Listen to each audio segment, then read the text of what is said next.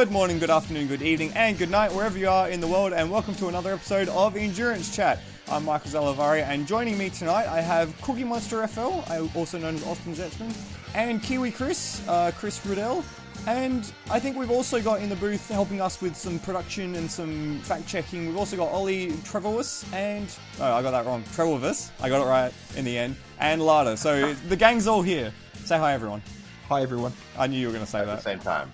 3, 2, 1. Hi, everyone. That was only International lag. Okay, so... Nice, we got that out though. And I want to go home.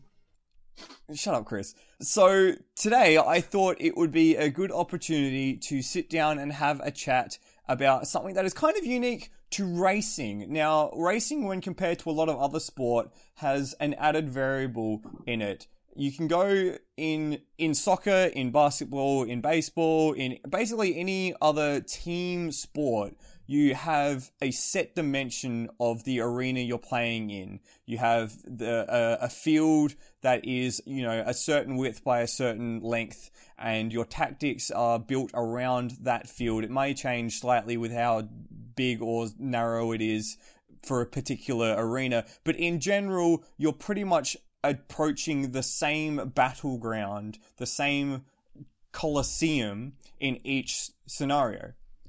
Racing is different. Racing has the added variable of the tracks that make up the circuits that challenge the drivers, challenge the teams to compete around something that is different in each case. Now, tracks are part of what makes motorsport really, really cool, and the different types of tracks that we go to and the different specifications, different locations, makes it a really intriguing part of our culture in motorsport.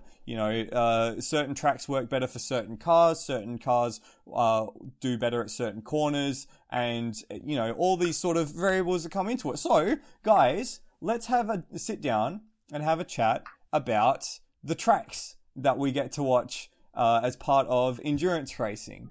So I guess we'll start with the WEC. At the moment, with the WEC, we have a string of Grade 1 circuits and then 2 Grade 2 circuits, which are Le Mans and Sebring. Does anyone have any particularly strong feelings about any of the tracks that we currently go to in the WEC calendar? So how much of this am I going to be playing completely seriously, considering some people in the room have particularly negative feelings? Well, I mean, we've got what? How long do we want to talk? We're about like an hour and a half. We can talk about how bad Sebring is for an hour and a half. All right. Well, here's my theoretical essay on the juxtaposition between Sebring and Le Mans. So everyone sit tight here for next 20 minutes, and we'll get this lecture started. I didn't mean for this to turn into a defense of Sebring, because it's going to be useless anyway. Le Mans, we can always just disqualify anyway in terms of just like a topic of discussion. Well, okay. It's one of the most unique tracks. We don't even need to get into that. How about we start with Le Mans then? Like, why is Le Mans built the way it is? Why is Le Mans the track that is the home of endurance racing? Why do we say that everything comes back to Le Mans? What about Le Mans makes Le Mans special? Because a lot of things started at Le Mans, and for better or for worse, the local authorities were not smart enough to realize soon enough that what was going on was a terrible idea in terms of infrastructure and management on a yearly basis until it grew to a point where you couldn't just shut it down anymore and move it to a track. So to me, it harkens back to older tracks and what they're, almost the still danger aspect of it. What like the, it's almost like a heritage thing in many respects, where it tries to link like events like Targa Florio, Mille Miglia. Excuse me, bro. Where is your Italian heritage? TT and the TT. Now stop it. This is not a. Wow, someone's towards how I pronounce international words. All someone's right, sir? fired up tonight.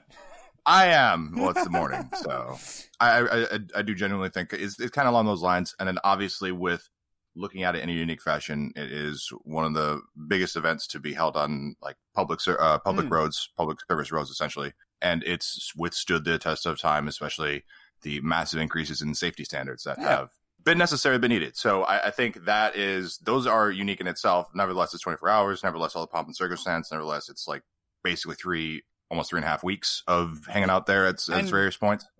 And as well, it's prestigious. You only get to race there once a year, and that is for the 24 hours. And you made a really good point there that it harkens back to the time when motoring in itself was novel, where racetracks were the major highways between towns. And a lot of racetracks that exist still today used to be like that. I mean, look at just two of the another one that that's on the WEC calendar, Spa-Francorchamps. That was literally the roads between the towns of Spa, the towns of Stavelot, and the towns of Francorchamps. And they've slowly, progressively cut that down to be the 7.04 kilometer monster it is today. Did I get that right? I hope I got that right. Yes. Nice. Sounds right. But yeah, you're right. I mean, that. So. Yeah, 004. Sorry, it was 7.004. I was a significant figure off in the middle there. I mean, I think it is the last like great link to the major past. I mean, obviously Monaco, and all that other stuff. But in terms of an actual competition in that regard, you know, I don't think it gets any more old fashioned in terms of just how things used to be and how that was the norm and how kind of you went about competing back then too. You know, because endurance racing, yeah, it's still popular and it's still just a thing.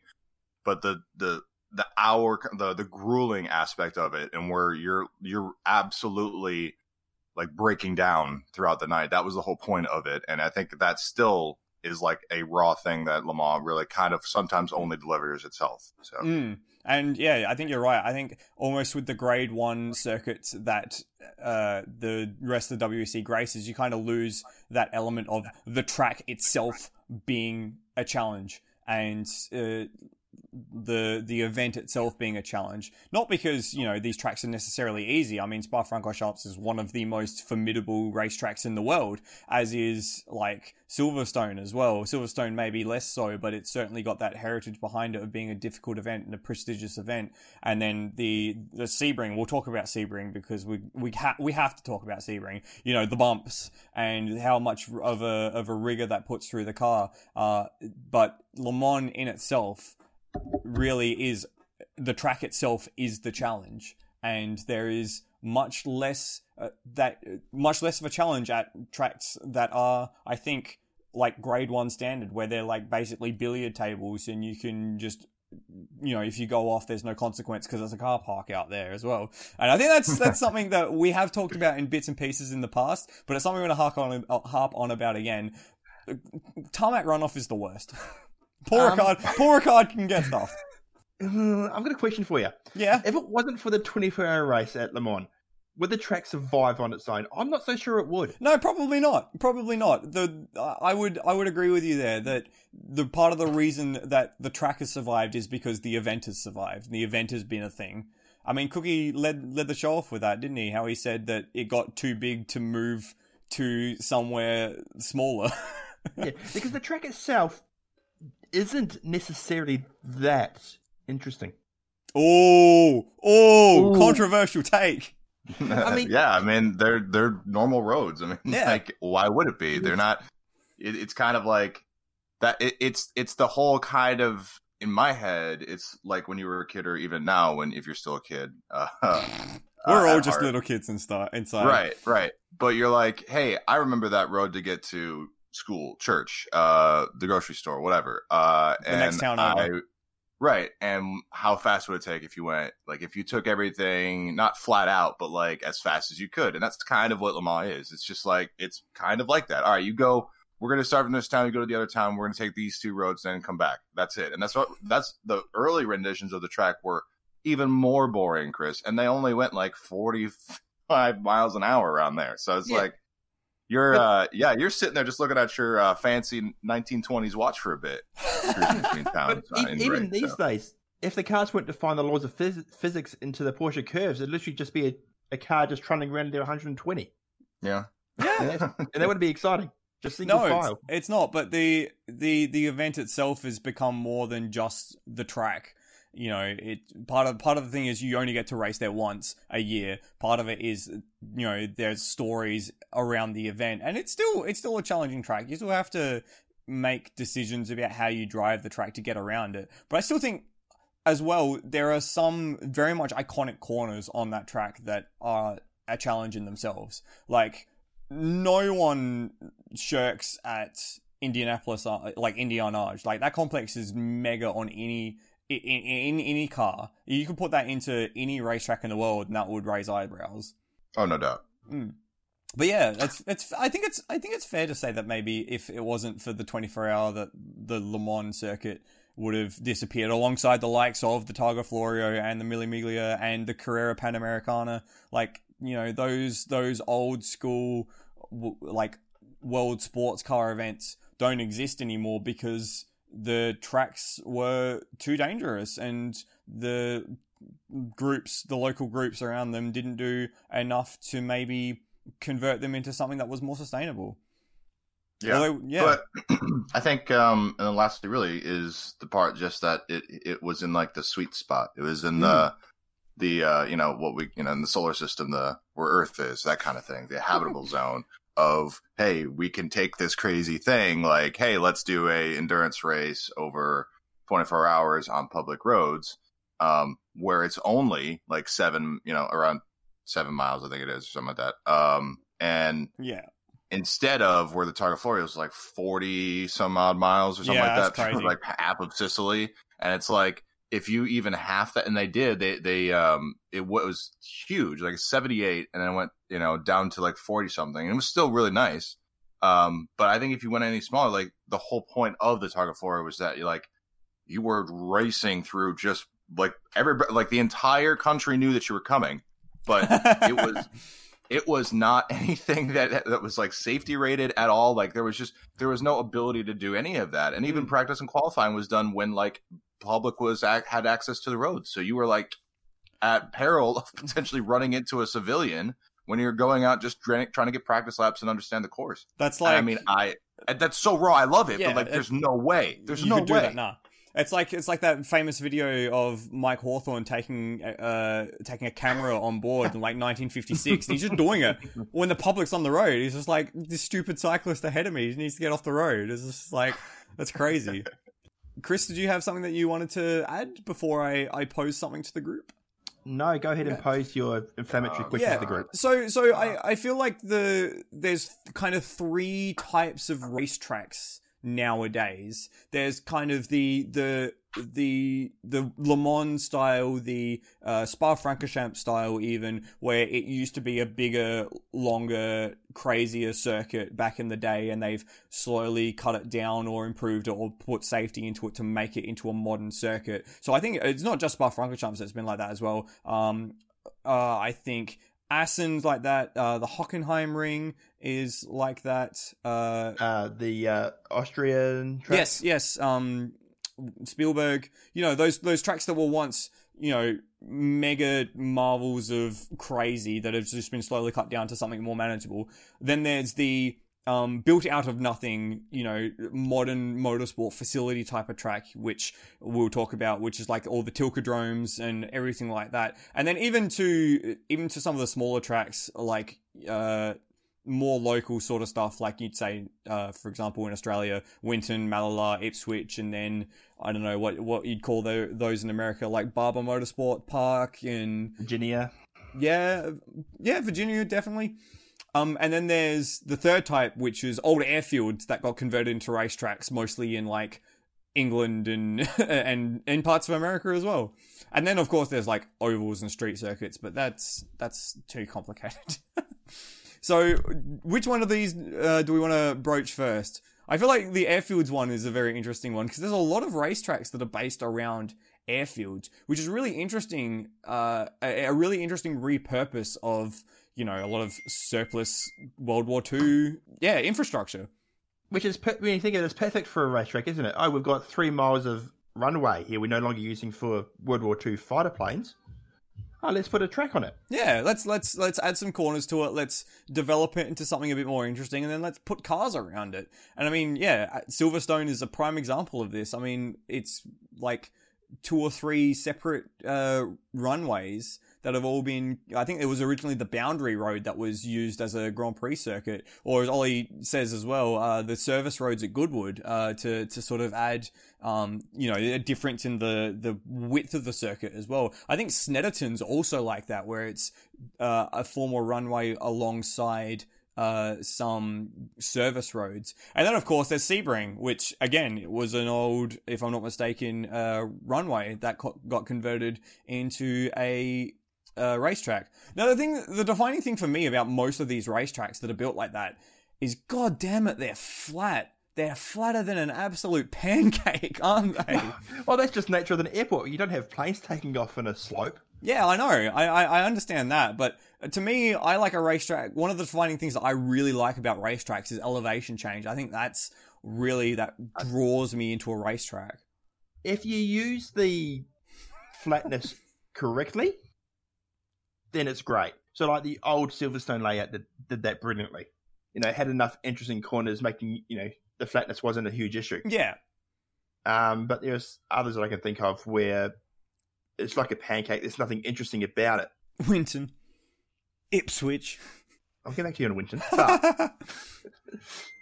But for me, airfield circuits as a whole don't have the same intrigue as, say, a purposely built track or a even just like a classic track, yeah. Like a classic track would be like something like, I don't know, Brands Hatch or Donington, that's kind of built into the landscape rather than building the landscape into the track. But I kind of just, I feel like we've danced around the point enough. I hate Sebring. I know that, Kiwi, you have strong feelings about Sebring. Do you? Or is that someone else that I'm misremembering? No, I have strong feelings about it. Is that the bumps make the racetrack.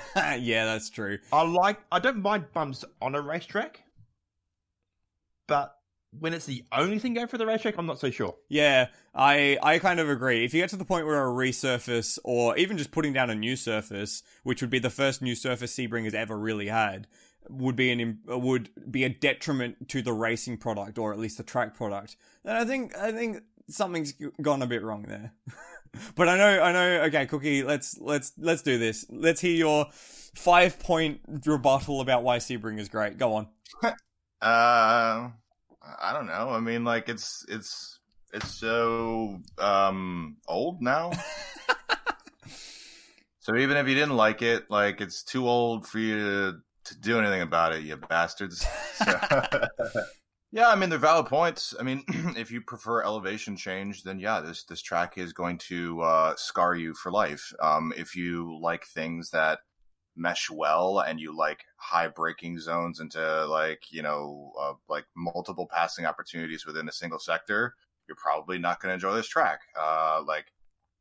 Let's see. If you don't like the way that corners are set up, or the walls that are set up around corners that make it seem really dumb or stupid and make cars have to take awkward lunges and dives at other people, then yeah, you're probably going to not like this track. So I'm just like, there are absolutely negatives to the track. However, there's like obviously the character of it is one thing, and the concrete, and which again harkens back to why it's been like this, why it was used, why it's been in this condition, like, a lot of other stuff. And which is why it's made it so far. I think if it got repaved, it probably wouldn't be here, just like Le Mans. Yeah. I think that's fair. So yeah, but and by the way, just to quickly make a point, this isn't saying anything about the events that run at Sebring. This isn't saying anything about the Sebring 12 hours or the Super Sebring or whatever. This is just about the track. Right, but to not try to like sound all snobby, but it's just the laser scan aspect of it when you're racing on it, especially when you're doing sim racing, you have equipment enough to kind of translate a lot of the bumps and a lot of just the aspect of how you approach corners. It's a nasty track. It's just nasty. Yeah. And when you can not necessarily nail the track, but where you kind of get into a groove and kind of cooperate, and the track cooperates back with you. Especially on like turn 17, even turn 1, Even like coming into the breaking point when you transition from all those bumpiness to turn 2, where it's just now like a purpose-built track almost. Like all of that stuff is hard. It's tough. And at the same time too, like all of the corners, all the exits to all these corners are sucky. There's really no run, like there's no spa. There's nothing where you can just run up on the corner, maybe turn 16. But then it's, you know, you can run up on the corner, but if you've completely missed your apex, you're going to fly off into the grass anyway. Yeah. And turn 17 runoff is a wall. Yeah. Like, everything it will punish you. Everything so sucks. You have to be measured. You have to be precise. But you know, and then it comes with the competition and beating the other guy who's doing the same thing. So to me, it's just a dirty, gritty, like almost like like to an American, it's like a Bristol, like before they repaved the whole thing. And it was just like, you're just trying to get through it and beat the other guy almost out of the way if you can, because all you guys are doing is just trying not to die. Because that's basically it. See, you don't do the same thing with Monaco. Yeah, like I think that's fair enough, and I've heard anecdotally people would say that the Sebring 12 Hours is like the hardest endurance event because of just how brutal the bumps are. But I've done a fair amount of laps around Sebring, maybe not in like full-fledged sims, but in shit like Forza, so you know, nothing impressive. But the thing that always strikes me about Sebring is that no matter how many laps I do around it, it never feels satisfying. There's just no satisfying part of the track. Mm-hmm. Like, it's... I'll admit, I raced last week around the club version of Sebring, and I think I enjoyed that more than racing around the full version. Oh, okay. Yikes. Yeah, it's just... It's almost like it's got no redeeming corners. Like, 'cause you think even some of the tracks that are, like, you know... what's the expression? Like, super bland, like modern bland tracks. There's just some corners that are really interesting that makes you feel really cool to take and to nail. Sebring, no matter how many laps I do around that track and nail corners, it doesn't feel satisfying.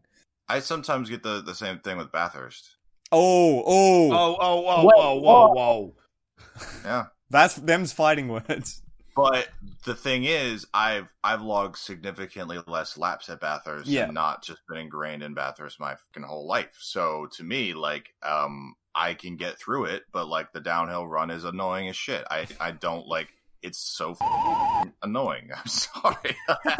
Like every aspect of that, of every corner going downhill is dumb, and it's designed to you up if you ever make any single like misjudgment, and if you don't fully understand every little apex and where you're supposed to be to line yourself up before a corner entry. Like, it is annoying how precise you have to be for so long down on that downhill run that I sometimes do not like doing it because of that. So I mean, you know, hey, like, I know Bathurst is a great track, so it's just my ignorance of just how to run there cleanly and smoothly and have a frustration free lap, which I totally get for Sebring, because like you just saying that right now, I'm like thinking about it, and like, I'm not going to say that I don't enjoy driving there or I don't enjoy logging laps, but like, for me, I found a huge comfort recently, just like in terms of me being able to pace there, just normally just running laps. Like, it is satisfying because of how difficult, like, because I'm thinking about it, like turn 17's hard.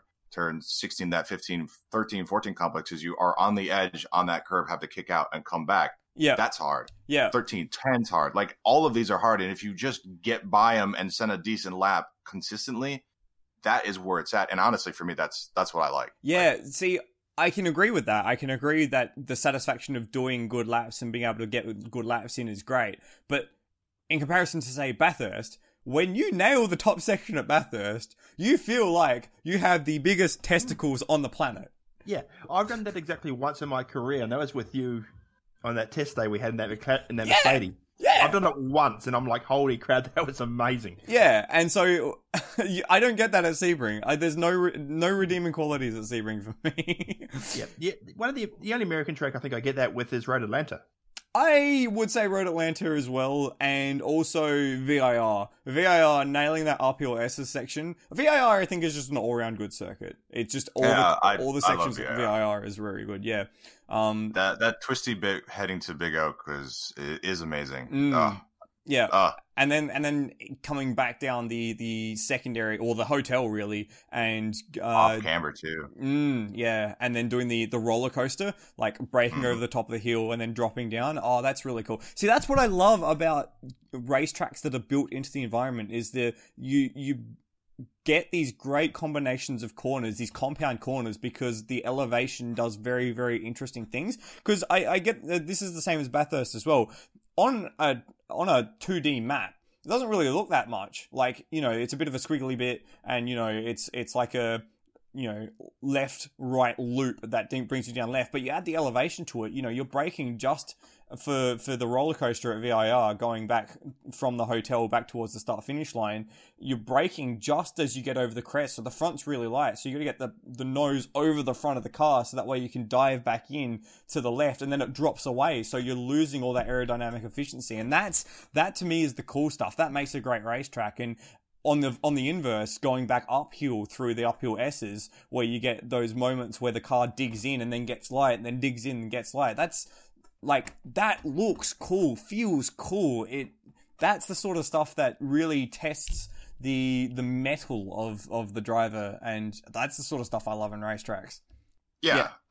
But in a way though, like, it's not like, to me, like, it's not, that's not, I'm not going to say Apex or whatever, but it's not like the best track for everything. Like, you're talking amenities, spectator like, that's ability to house spectators. Blah, like, blah, blah, blah. Those kind of tracks, like Lime Rock VIR are fantastic tracks, but they can't do the same things that Sebring does. And what I think, for me, why another the X Factor, just Sebring has X Factor, because of its age, and because it is the ability to hold and house like a almost NASCAR infield fan base essentially for 4 days.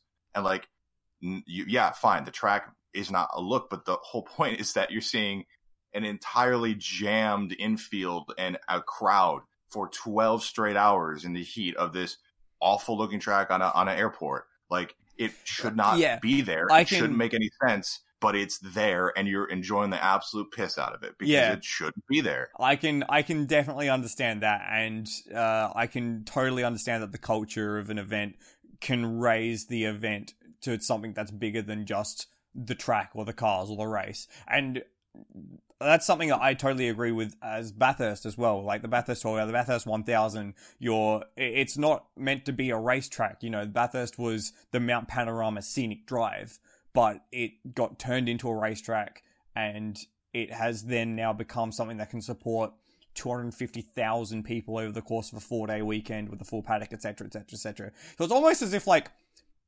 building these racetracks unintentionally is the best thing for racing. Yep. Well, that's something we're probably going to get to later. I don't think there's that many purpose-built racetracks that are actually good. Well, I think the thing about purpose-built racetracks nowadays is that they all seem to be cut from the same cloth. They're all, at least the big ones that you see internationally, you know, the Formula One tracks, the Tilkedromes, you know, like Sepang, Shanghai, the Bud International Circuit, Korea Circuit, you know, Abu Dhabi, yeah. They all seem to have the same features, just arranged in a different format. So it always seems to be like a medium speed medium speed sector with like high load, high downforce corners, and then a section with a lot of straight line, just to really just get straight line and straight on the line and straight lines. And then a section with really tight off camber tight corners. And it just seems to be like you just arrange these three sectors in different formats, and that's your modern F1 circuit, which is kind of lame and cookie cutter. And I can think of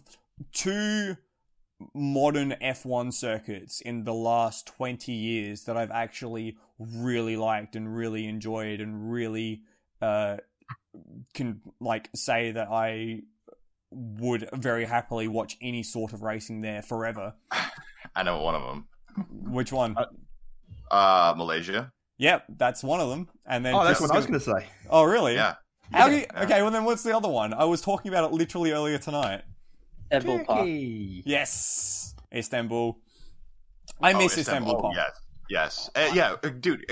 How many tilt tracks have been made that are not on the schedule anymore? Does anybody know? Well, we've got India, we've got Korea, Turkey. Yeah, India, Korea, Sepang. Turkey. Sepang's also not on the schedule anymore. Yeah. So that's like 5 or 6. Didn't he also have a hand in the redesign of... No, he didn't have a hand in the redesign of Fuji. Oh, man. So, like, there's... I would say he still has a ton of tracks that are still in circuit, but, like, the 2 of the, like, best rated tracks that he's ever made are not on the calendar. I know. Like, are you And kidding me, man? you know what's even worse? Like, Istanbul Park. I would watch MX-5s racing at Istanbul Park. I would watch go-karts racing at Istanbul Park. Yeah. Like, and I'm sure there's a bit of nostalgia playing in it too. But No. do you know what it is? It's got so many good corners. Yeah, but do you know what it's used for now? To house, it's like for automobile sales. It's Yeah, like, it's overstock, right? a car park. It is literally a car park. They don't use it for racing anymore. Racing doesn't exist at Istanbul Park. It is a place to put cars that you need to sell. Oh, it's so bad. Sadness. Yeah. What was that, Lada? Disrespect.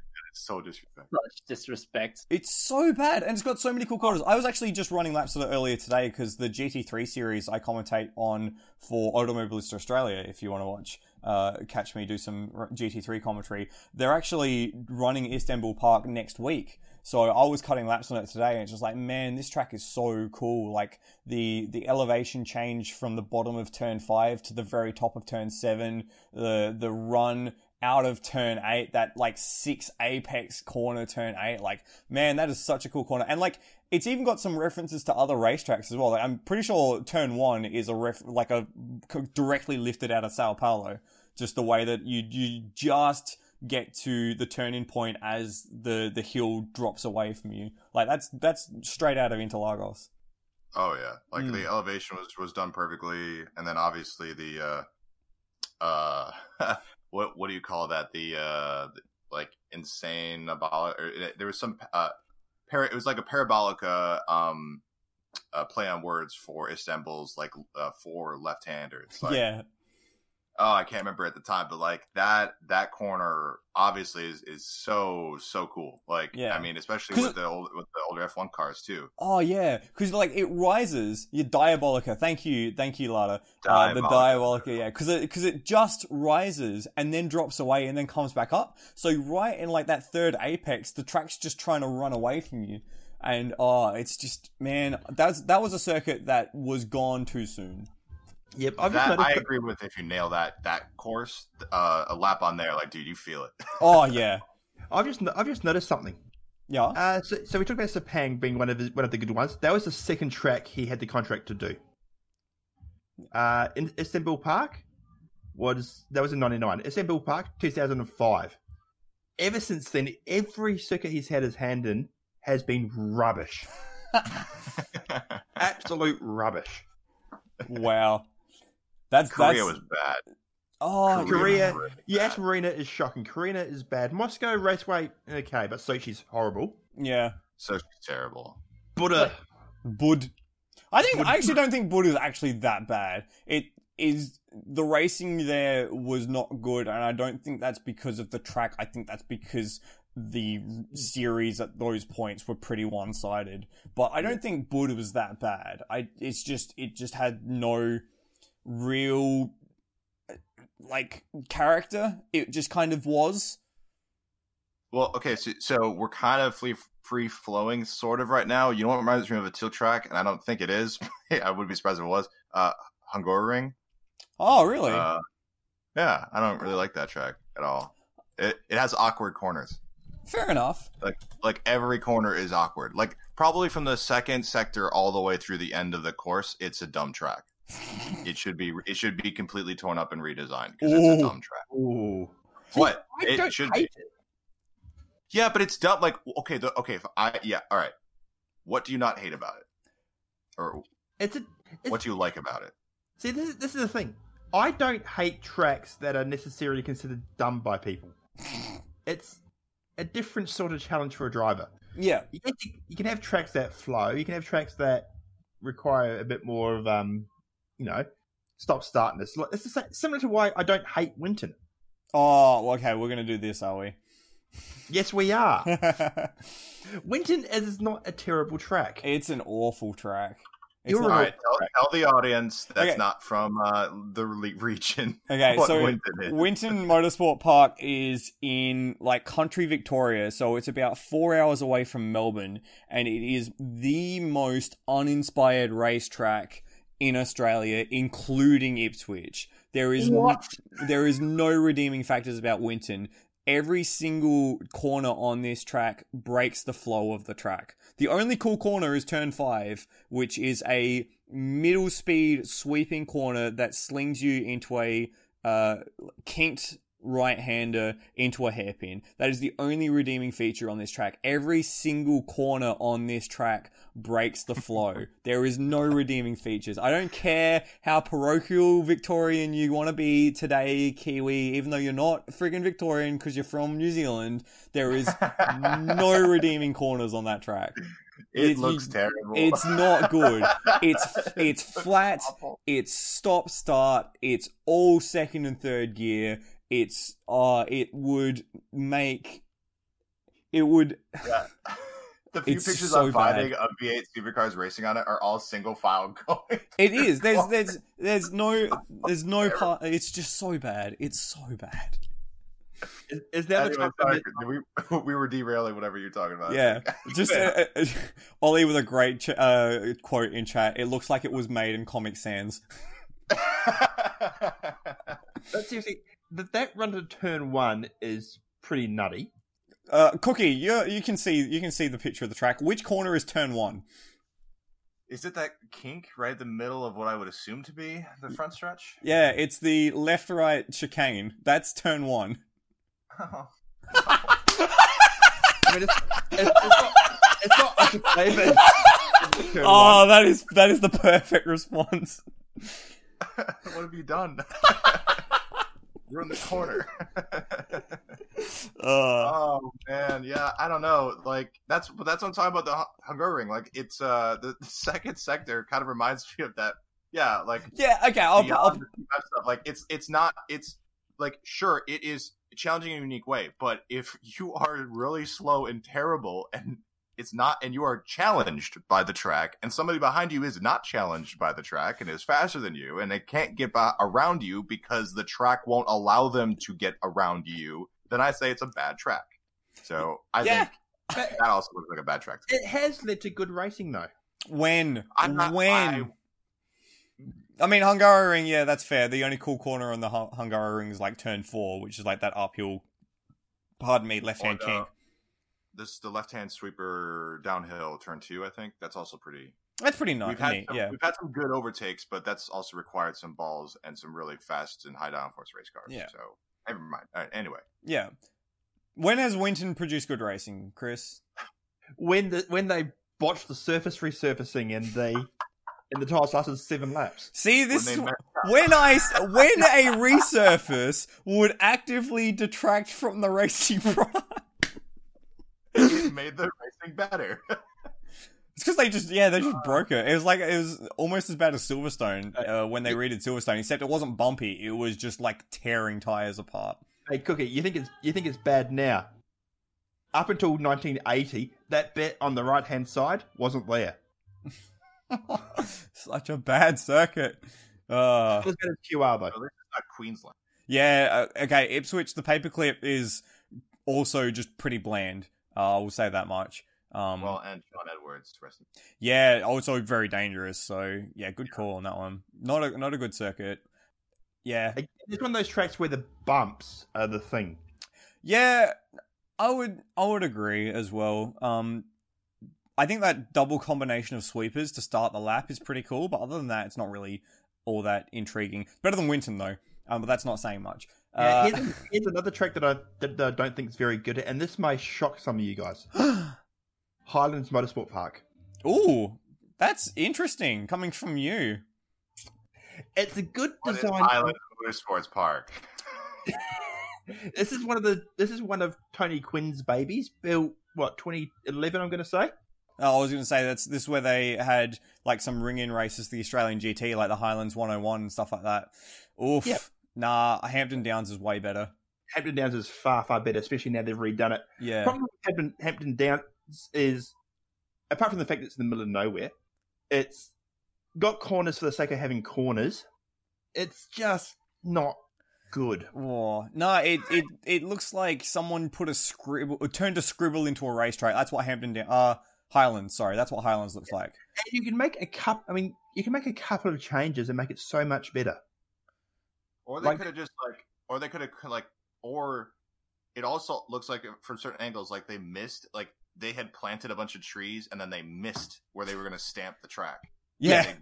By like a good, kilometer, and they should have just moved it into the trees, and that would have probably brought a whole lot more character. Hey, Cookie, based on that image that we've just been sent, like 3 or 4 up, which direction do you think the track goes in? So from the start line, which direction do you think that track goes in, left or right? Naturally, it would go. Well, you would want it to go right. Okay, yeah, that is correct. It does go right. So it goes like a sweeping corner into that weird like bus stop chicane, and then what looks like a freaking roval. Yeah, turn 6. If it wasn't for that bus stop chicane, turn 6 would be so much fun. Yeah. Okay, so that's what I was looking at, but I didn't think you guys did the bus stop. It's a bus stop. Yeah, that's literally what it is. Yes, then what's the point of that right-hand sweeper? Yeah, it's kind of useless. And then you got the world's slowest chicane to ensure that cars can get over the bridge safely because they stuffed the design of that up. Oh, it's not great. Hampton Downs is way better. Yeah. And Hampton Downs, hopefully the V8s are going to this year. Yeah, fingers crossed. That'll be really, really cool. Yeah. Lada's just posted in chat, the Hampton Downs bus stop looks like the Ballsack bus stop. Because literally, if you turn it on its side, the whole thing does look like a mangled dick. Hashtag me too.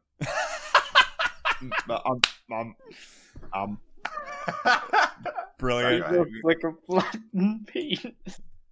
Oh, what are we? Okay. Let's try and turn this back around to something that's resembles a podcast about racetracks. Unpopular opinion, perhaps. I'm not really that big a fan of Spa-Francorchamps either. Yeah. Out.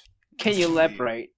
Okay, so while I think Spa-Francorchamps is a classic circuit, definitely, and the world of F1 and the world of motorsport in general just would not be the same without Spa-Francorchamps existing, I think it is a victim of oversaturation.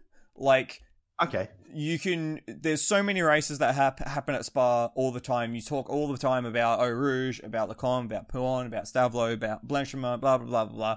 There's all these great corners, but the thing is, it's because everyone has raced on Spa, it kind of loses a bit of its allure. It's not like, say, Le Mans, where you only get one chance a year to race on it, or Bathurst, where you get 4 races. There's 4 events a year at Bathurst. It kind of, because you can go there, because so many series and so many events go there, it kind of loses that special factor. And on top of that as well, it's a collection of great corners with so much space between them. And I guess that on one hand, that does create good opportunities to pass. And that's why some of the racing there that we've seen in the past has been so amazing and dynamic and, classic racing. But on the other hand, there's not really, that much of a challenge. Like if you get Eau Rouge, you can breathe and calm down before you get to Le Combe. And once you get out of Le Combe and get into, the section past No Name, it's like you can breathe and reset yourself for Pouhon, and then you can breathe and reset yourself for the section into Stavelot, and then once you get out of Stavelot, you can breathe and reset yourself. It's not that constant bombardment of having to set yourself for 3 or 4 corners in advance that, say, Bathurst or VIR or some of the other tracks have. But you can sort of say the same about Bathurst. Okay, yes, it's a long section over the top, but then you have 35 seconds to breathe before the chase. Then you got a minute to breathe before you go up again. Look, yeah, I guess that's fair. And certainly it's different between Spa and Bathurst because of the way that they've been built and the way that they've evolved over the years. But from at Bathurst, you're going Like from the cutting, I'd even argue out of Griffin's. You're going out of Griffin's Bend to the Elbow, which is a solid, half a lap. So you call that a minute of just constantly flying by the seat of your pants, and then that's when you get the break. Whereas, at Spa, it's like, okay, this one corner, okay, I got a 15-second break. This section of corners, okay, I got a 15-second break. It's just kind of, to me, for someone who loves compound corners and loves, double apexes, triple apexes, or open cambers, off cambers, just Spa is kind of a bit flat. Well, not in elevation. It's just not in elevation. But see, for me, and this is different strokes for different folks, obviously. Everyone's mileage may vary in what they like or don't like. But for me, Spa is almost the perfect racetrack. Okay, the perfect racetrack. Yep, I wrote down. I was going to shoehorn this somehow, but for me, tracks have three aspects that I find really interesting. One, elevation. Yep. Spa has a lot of that. Yep. Great, interesting corners. Spa has a lot of that, yeah. Spa has maybe one corner which isn't that. I'm interested to hear which corner isn't that for you on Spa. Everyone do the bus stop. Okay, yeah, fair enough. The modern bus stop is not great. Yeah. And the third point, risk v reward. Not necessarily in terms of having a wall next to your racing line, but making pace by going at insane speeds through a section of track. Yeah, making space by growing testicles. Yeah. You can go at 95% through Eau Rouge, but the guy behind you is going to be doing 100. And then not doing 101.5 and going backwards into the tyre wall. Yeah, and then you've got the Kemmel Straight immediately afterwards that punishes you if you don't go through the... Exactly. Yeah, that's fair. I would argue it's more of a perfect racetrack than Bathurst. I wouldn't argue that Bathurst's the perfect racetrack. It's certainly a very interesting racetrack and a very difficult racetrack, but I wouldn't call it perfect. I don't think off the top of my head there is such a thing that is perfect for all cars in all applications. Well, that's the thing as well. You can have like Monaco. It's not really... it's a good racetrack, but not for Formula 1 these days. No, it's basically a procession. Races one on Saturday. So yeah.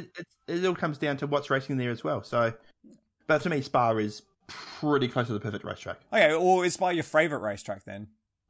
No, because Bathurst. See, then what's the whole point of being perfect? Ask my girlfriend. I'm not perfect. Way. No. I like Spa. Okay. Yeah, I mean, it's a good track. I like her. I just think it's possibly overrated. I probably don't like it as much as other people do.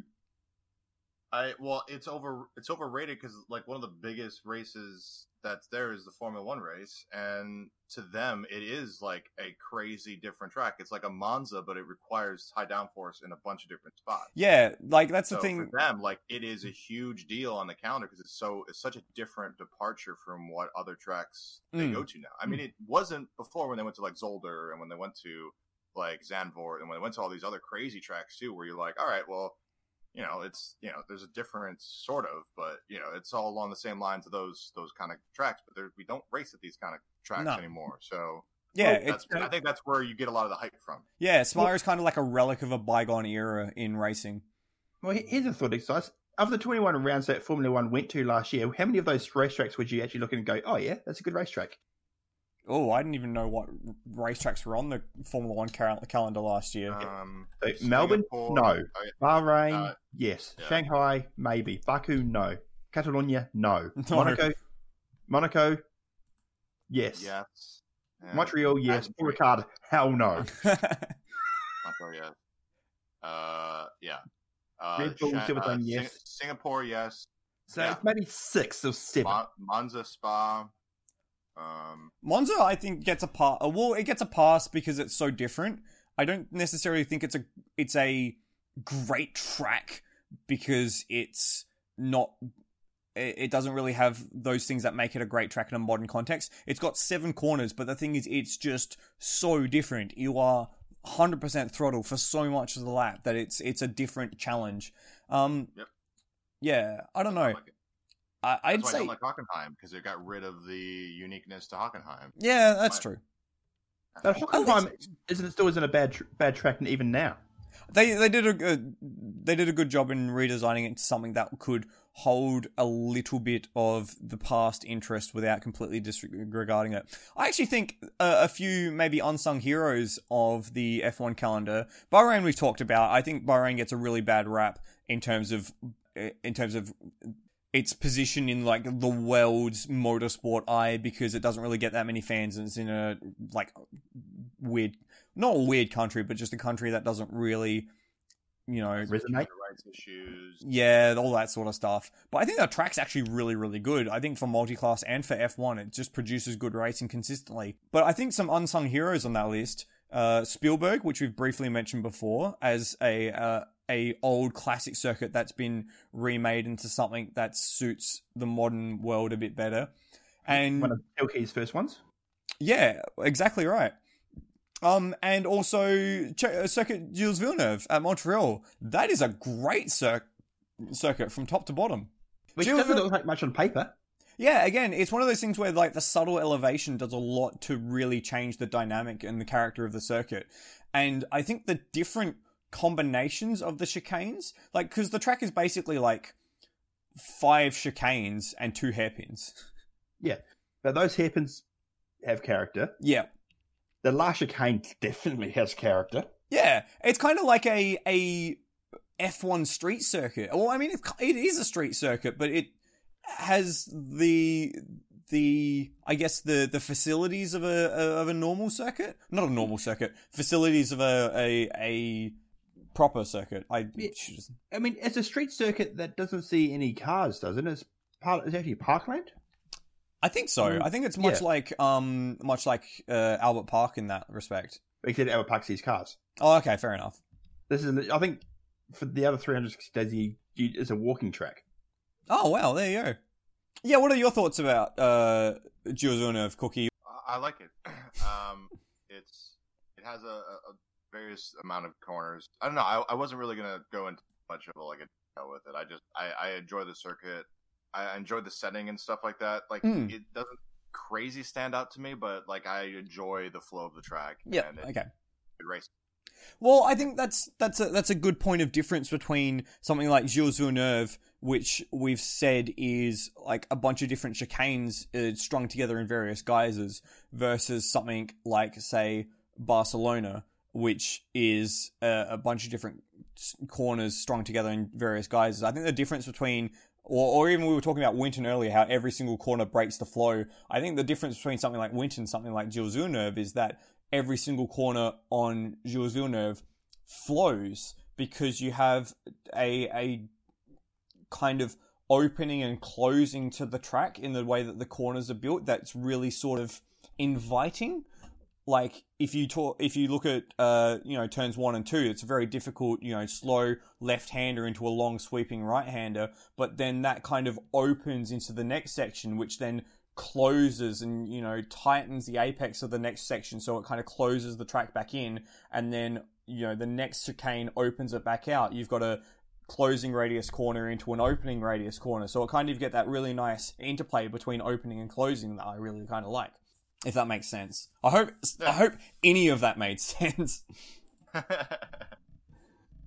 I think it's a fair, maybe underrated circuit or a hidden gem in the F1 calendar. What other circuits maybe do you think are hidden gems or underrated, or get less airtime than they probably should?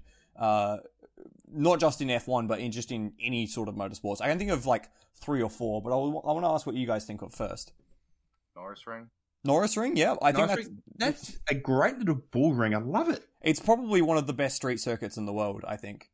And again, it's just simple as 6 turns, 2 hairpins, a flip flop, and then walls everywhere. Yeah. And Ollie in chat posted something else I was going to say as well. Donington Park, yep, absolutely. Yep. That's a great circuit. I love it so much. Yeah, it's, again, great sort of dynamics of opening and closing radius corners. And really cool, like, compound corners as well. This is what I was saying earlier. Corners where you have to think, like, 2 or 3 ahead to position where your car is. Well, I'm thinking like there's really interesting corners, like the elevation, and I think there's a couple of corners that are quite off camber. I think turn 10 is coming down the back straight. Yeah, Um, yeah. Something along It's sort those of lines. off camber. Then you got the chicane that takes you down to the Adelaide hairpin, which is downhill braking zone into a really tight hairpin. Yeah, Donington is a really cool circuit. Mm. Harama in chat too. Harama. Whereabouts is Harama. Harama? I have not heard of this circuit. This is one of the It's three they an older from track. MotoGP, is it not? Are you sure? Because I One of the thought one you- it was Jerez. Well, there is Harath. No, that's not a MotoGP circuit. Okay. Yeah. So yeah, this is Harama. I've never seen that circuit before in my life at all. Because I know MotoGP in Spain, they go to Catalonia, they go to Jerez, they go to Aragon, and they go to Valencia, which is another circuit that I think is criminally underrated. The circuit Ricardo Tormo. I think that circuit needs way more eyes on it. Actually, there's a lot of MotoGP circuits that I think need way more eyes on them than they currently get. But I'd say Ricardo Tormo at Valencia is definitely one of them. Yes. I was going to throw in Slovakia ring. Slovakia ring. Now, okay, there's something I haven't heard of. I have heard of before, but I've never really seen a race at Slovakia ring. What's up with the Slovakia ring? It sort of has a reputation as being a super sub. If races don't happen for whatever reason, like GT has gone there in the past when they've had issues. World Touring Car goes there now. On paper, it doesn't look like much at all, but it's got 4 artificial mounds put in to add elevation. Okay. One of the mounds they put in was actually a bit too mental, and cars were getting air off it. Nice. So they had to redesign that slightly. Nice. One solution, one year was just putting like a temporary chicane on the top of it. Okay, yeah. And the racing I've seen there has actually been really good, and it's criminally underused. Yeah, cool. I actually saw on the ARC Bratislava car at the Bend, they had the Slovakia ring on their wing mirrors. Yes. Yeah, which is really, really interesting because ARC Bratislava is from Slovakia, right? That Yes, checks. they are. That checks, yeah. No, it looks like a really cool circuit. Very interesting. Kind of very sort of flowing or fast. It's almost like a tri-oval with an infield section. That's kind of what it looks like. Yeah. And it's actually been designed to race in either direction as well. Ah, nifty. That's Which is kinda cool. Yeah. Sweet. I had one more. Now, this might go down like a lead balloon. Magny-Cours. Oh, no. Nah, we're not even going to bother discussing that. Get out. Okay. Why the hate? I never understood the hate for it. It's just kind of boring. It's like Paul Ricard. It's a great test circuit and doesn't really produce good racing at the top level. Paul Ricard produces great racing at GT3, I'll say that much. But Magny-Cours is just kind of there. I got my hairpins wrong before. Donington has the Melbourne Airport hairpin. Hairpin, yeah. Yeah, Magny-Cours has the Adelaide hairpin, but it's got that flow. The first section's nuts, flat out into the Adelaide hairpin. I mean, okay, it didn't get a lot of support because it was in the middle of nowhere, France, and the F1 races there weren't great. But I still think it's a pretty good layout. Ooh, how about Portland International Race? I have not heard of Portland at all. It's a IndyCar staple. I don't even know. It's more like, yeah, it's an American track in Oregon, the West Coast states. It's kind of like a Albert Park, I would think, kind of like more of a park street circuit kind of deal. And they did do drag racing, I think, on it, or still at some point. It's I really like that track, especially they redid Turn 7 and made it a little bit wider, so it is a really cool, like, almost hairpin, but like the car behind can really, really swing wide and get a great run out of the corner and down the backstretch, and it's got really, really good float. So I think that's a huge sleeper because it wasn't used for a good almost decade, and they kind of re-upped it, brought it back, and made it better. So I like that track a lot. So Cool. I've never seen a race at Portland. I've heard bits and pieces about it. There was some debate of putting it back on the IMSA schedule for a while, but I've never really heard too much about it. That turn 7 looks really interesting. It's very wide. Yeah, and that was the thing they redid too when they brought IndyCar back, was that little addition they did was to widen that corner by a ton, and it's comically wide. That's made that like the defending car has to dive on the inside and defend that so that he doesn't get overtaken, but at the same time he loses a huge amount of momentum on corner exit and just gets such a bad exit that a lot of times the guy that's still trying to overtake has a huge run on him and still has a great opportunity to overtake him on the backstretch. So it's kind of like turn 1 at Circuit of the Americas there, where you're kind of damned if you do and damned if you don't.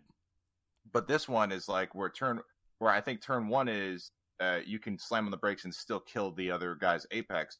This one is so wide, and the exit is still wide enough where you can run, like you can just try to dive like on the outside and try to overtake on the outside and hold your line. Like it really puts the guy in front of you at a huge disadvantage, that corner. And Sweet. I don't really remember another corner that does it to that degree. And if you watch a couple IndyCar races the last couple of years and see, like, most of the really good overtakes are going to happen on that corner. And it's really, really crucial corner for people to get good results for their race. Cool. I might have to check that one out because that's something I'm not familiar with at all.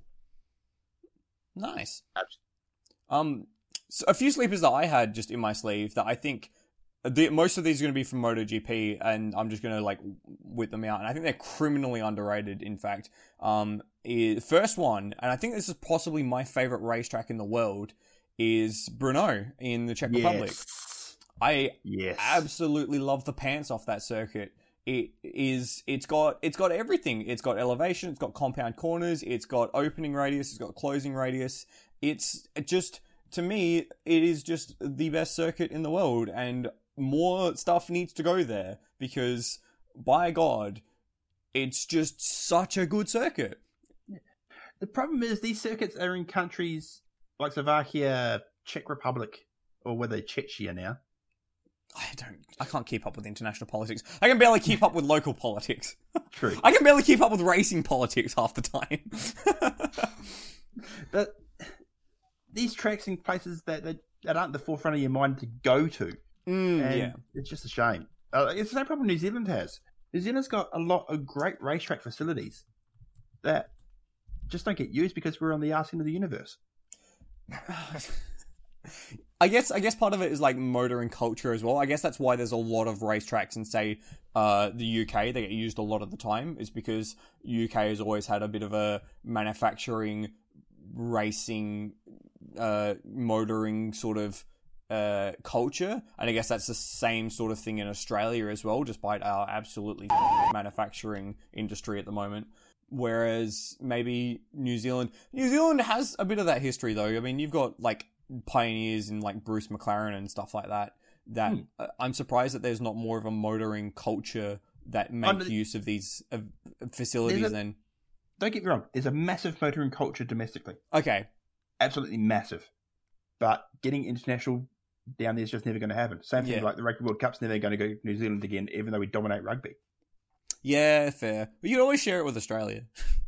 We could, and we. I don't know, Cookie. I don't know what you've posted there, but it looks like dog shit. Dude, I love that track. I love that track. Yeah, what is this track? This track is New Hampshire International Raceway road course. Ew! No. Okay, so this is a roval that goes out of the roval.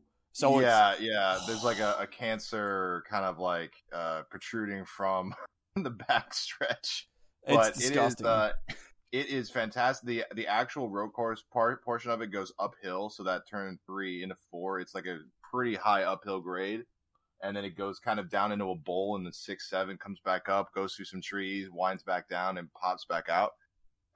It is whale of a fun in some of the smaller cars, like in some skippies, that kind of stuff. Let's because of the legend. Because no one's going to know this circuit. Let's take a bit of a lap. Okay, so we go down the main straight, which is, remember, on an oval, into turn 1. So turn 1 comes in a little bit like the Daytona Roval, and it's like a fast chicane that kind of loops you in and then back out onto turn 2, which is like the second apex of the bowl.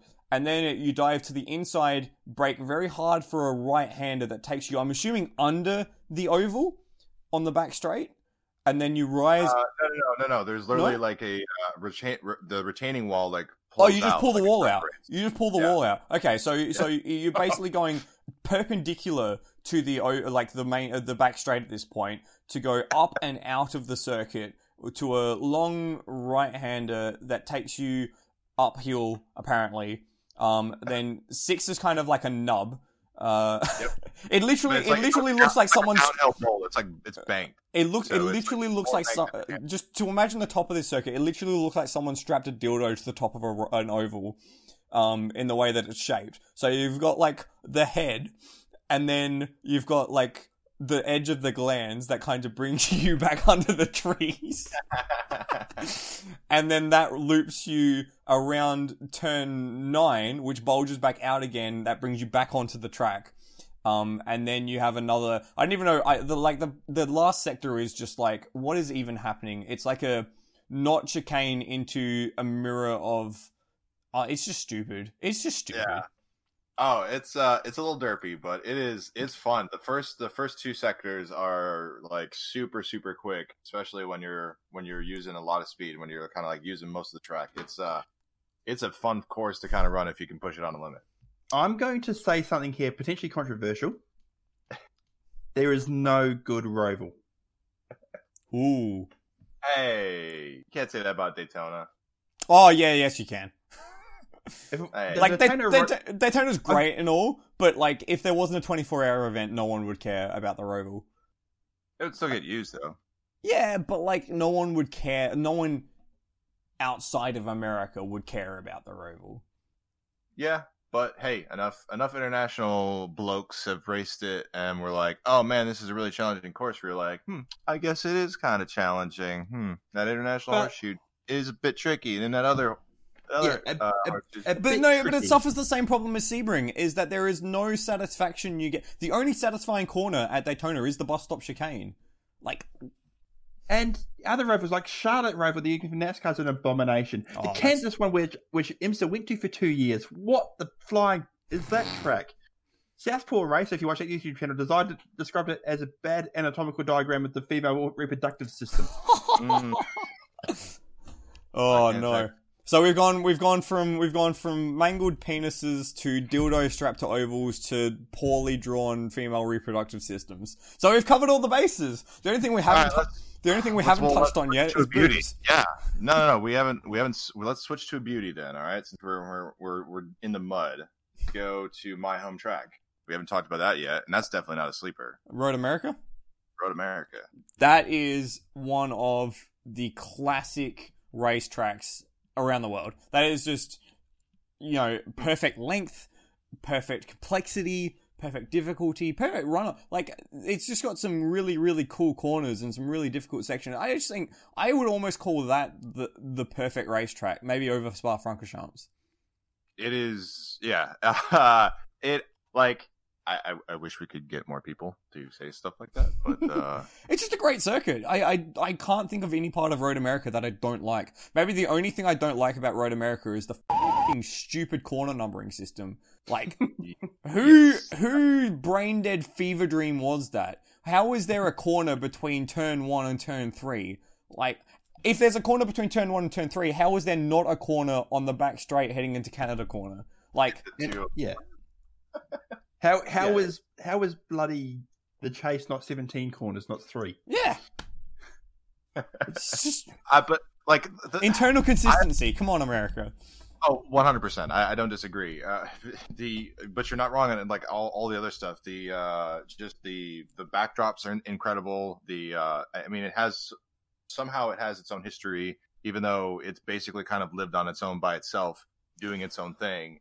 And if different series in the racing community want to interact with it, they go to it. It's kind of this weird, like, I'm not going to say perfection, but it's damn close. And they even like all the corners are like iconic corners are named. Even the straightaways have names. Like it's such a fantastic collection of elevation corners and how you set that up.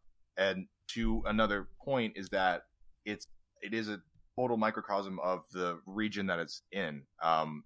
For you to get to that area, there's only one or two ways you can go where you completely avoid seeing similar roads and seeing similar elevation changes and enjoying just like even public roads. Like there are like the 3 or 4 areas to get to that track are just winding roads that you're like, oh crap. Like this is, you get the sense and the landscape kind of hit you before you even get to the track that it's like, this is in a really interesting spot. So nice. I don't know. I could talk on for hours about that track. I love it so much. It's like a microcosm of Wisconsin. Yeah, in a sense too, and it's owned by the public in a sense. Oh, cool. It's publicly owned by it has 30,000 shares, kind of passed down like a series of local families and that kind of stuff. So it's. Do you own shares? Do you own shares in the track? I know a good friend of mine has his family is like one of the. I wouldn't say like one of the founder families, but they're like one of the families that has a amount of shares, so he technically has some shares. Nice. So he gets tickets and stuff every year for stuff. Oh, cool. But, yeah, perfect. But it's just a unique. It's just really unique, and that's I think probably the best way to describe it. Nice. I maybe don't. I don't necessarily think it's unique in the world of racing, but it's certainly the correct combination for that layout. I think the only thing that maybe is any detraction from it is its lack of proper pit facilities. Because you could... Oh, yeah. Yeah. But even that in itself isn't necessarily a bad thing, because it kind of prevents it from being bastardized by the requirements to run higher series on it. Like, if F1 ever ran there, it would kill any reason that you would want to run F1 there. Because, the walls are concrete, there's grass everywhere, you don't have a proper pit facility. That's kind of okay, that's kind of the character of it. Yeah, I love Road America, it's a great circuit. Yeah, it will love you too when you eventually come. One day I'll get over there. Oh, man, so many good races. Get the pie, man. Huh? Get the pie. Get the pie. Get the pie. Get the pie. You got to get Sunday morning pie to get a little dollop of ice cream on top. Oh, What? See, pie for us on this side of the world means like a meat pie. So like a pastry filled with meat and gravy. Nope. And ice cream on top would I'm be talking yummy. like blueberry pie, apple pie. We could, do we dare tell dare tell Cookie what a pie floater is? Do you know what a pie floater is, Chris? Oh God, I don't. Nope, don't do it. This is not the podcast for Yes, that. it is. It's a great pie floater.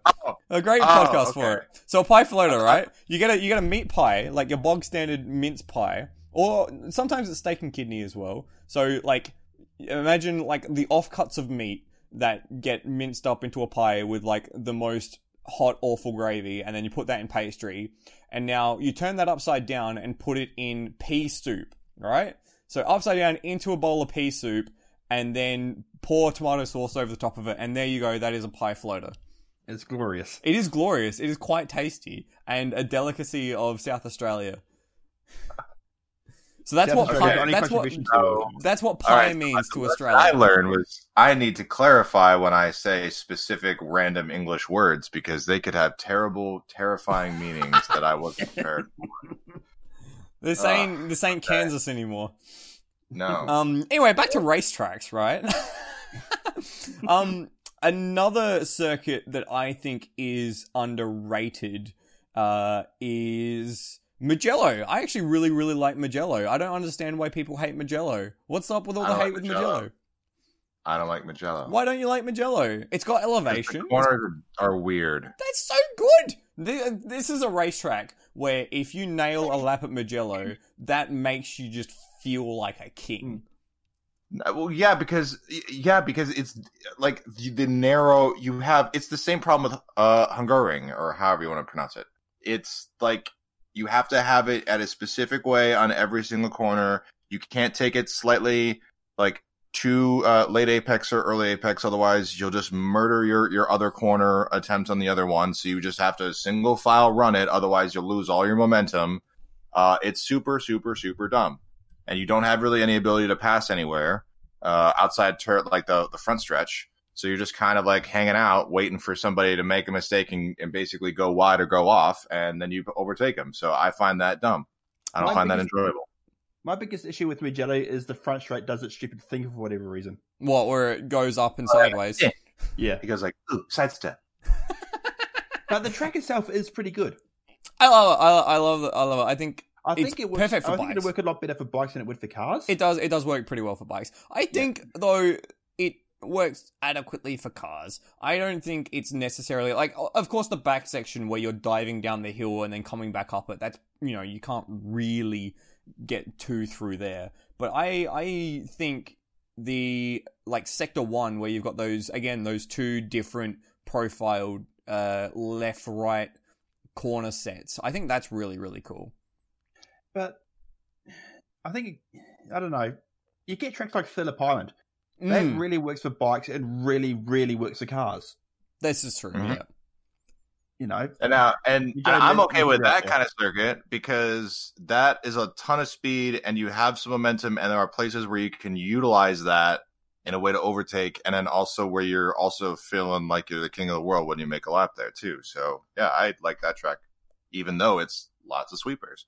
So and even though that to go there, you have to bloody put on 17 layers of jacket. Yeah. Yes. That's Screw everything about where Phillip Island is, except for the fact that it's an awesome racetrack. Oh, by the way, something I hate in circuit design right now is the banked apexes in North American tracks. You've got like half of the track on the inside of the corner is banked, and then the outside is flat. So there's only one racing line that you can take through it. So then you can't overtake because you're going to have to go on the flat bit. What is the point? The racing line is banked. So then... every corner is the carousel. Thing. Yeah, but it's in America, and it means that it's you just got to wait, and the passing opportunity, like that's the thing that I prefer about wider, bigger tracks is you get more creativity with racing lines. Yeah, and you're going to have more side by side action. Whereas with those corners that are banked, you just got to wait. You got to go through one by one. Now, as the driver, it's probably more entertaining because you're going to have a higher cornering speed because you're going to get it really hooked up in that banked bit. Yes. Yeah. It's like shit, isn't it? Turn 6 and 7 at Laguna Seca, like the run onto the area that takes you up the hill. Like both of those inside lines are banked, and you get your nose in there. It's really, really nice, but you can't really run side by side through there at all. I think was it Road Atlanta that does that as well, and Road America does that. There are loads that have like that. They're all over America. It feels like there are corners that have the apex is just like some concrete angled inwards, like so you can really hook it up. Watkins Glen is notorious for that. That's the one. That's the one. Yeah, Flood. Think of like Paris-Roubaix, where you've got like a crown in the road. Yeah. And you got to hit the inside, and if you're going side by side into a corner, they just elbow you out. Yeah, and you're going to be on the off camber bit rather than on the nice crown. camber. Yeah, like to me, track design is kind of like building a roller coaster kind of thing. Like you got some banking, you got some turns, maybe some angling. Of course, you don't have a you have a corkscrew, but not the corkscrew that you think of. It's a metaphorical corkscrew. Every track needs a bloody Laguna Seca corkscrew. Well, okay. On that note, then, Lada, what did you think of the Benz track design? Benz track design. I've been to the Benz. Yeah, that's why I asked. I don't know. Like personally, I don't like long tracks. That's the thing. I don't like it. So that's why I kind of don't like. Okay, you all hate me. I think I'm like the only one batting for the Bend at this. I hate to say it's too long, but it is too long. Yeah, it is a bit too long. It's just a bit too busy. Yeah, I think that's fair. Yeah, I don't think either. What was that? Sorry, I don't think it's earned it. Yeah. I don't think it's earned it because like you've got these old tracks that are famous because things happened at that corner. You've got corners that are named after people that have died, crashed and almost died. Yeah, well, yeah, exactly. Lauda Links Tamburello, yeah, at Imola, and there's not that much of a sensory experience watching the bend. Now that's the aesthetic of the track, and potentially especially the broadcasting of what I watched at it with limited amount of Asian Le Mans series, which the broadcast quality is better than it was before, but it's still not compared to things like V8 supercars, of which I didn't really watch that much of the bend rounds that have been there. But also Australian GT, what was it? The 10-car race. Oh my god, that was so shit. I mean, it's not exciting. And yeah, sure, I guess it's cool in its own thing, but it will take time. Yeah, and you just got to stick in it, and then it will make its way into being a valued racetrack. I think if people watch the support acts for the V8 supercars at the Bend more than just the supercars in the Asian Le Mans series, they'll like it way more, because the racing in the support categories was way better than the pro cars. I think there's almost not a fear of pushing too hard in the pro cars, but because everyone's so close, it means that no one's really off speed from anyone else. Whereas in the lower categories, they were just throwing everything at each other. I think the Porsche Carrera Cup race at the Bend last year had like 7 or 8 lead changes in the last 2 laps between the top 3. Plus, the big boys haven't sorted out the tyres. Yeah, that's true as well, which is kind of shit. Which will help. But I think with the Bend, for example, there's just too many needless corners. Like, I like the section around the back, and I like the first few corners, but they just cut out a few of those infield squiggles. They can make a really decent racetrack out of it. Well, I think the international circuit, the one that they use for the V8 supercars, as a self-contained circuit, is fantastic. Like, it is. It's amazing. Yeah, the drop from, like, Lada's just posted a picture in the chat. The drop from turns 7, 8, and then what becomes turn 9 and 10, like, that's all, it's kind of like a reverse Istanbul, like the reverse Diabolicos. You go up and then down. And then you've got that really cool cutback between turns 11 and 12 that brings you back onto the circuit. I think with that is a really cool track. The busyness comes from when you add the West circuit, which is the additional part that they use for the Bend. That's a really cool track for like club level racing, like Circuit XLs and sort of stuff. But when you try and run it all together, it does become a bit too busy, I think. Yeah, we have to add the bit that's got the main pit building. Yeah, that too. But yeah, that's Yeah, so when it's just that top section, it kind of loses a bit of flow because it all becomes very busy. Plus, when a track's too busy and too long, it's not enough of a challenge for the drivers. Like, in a 4-hour race, they're doing, 2-minute, 45-minute second laps? Oh, I disagree. I was talking to the drivers from the Bend, and they were saying, dude, it's mega. We're constantly, like, making decisions and, like, on our ass here.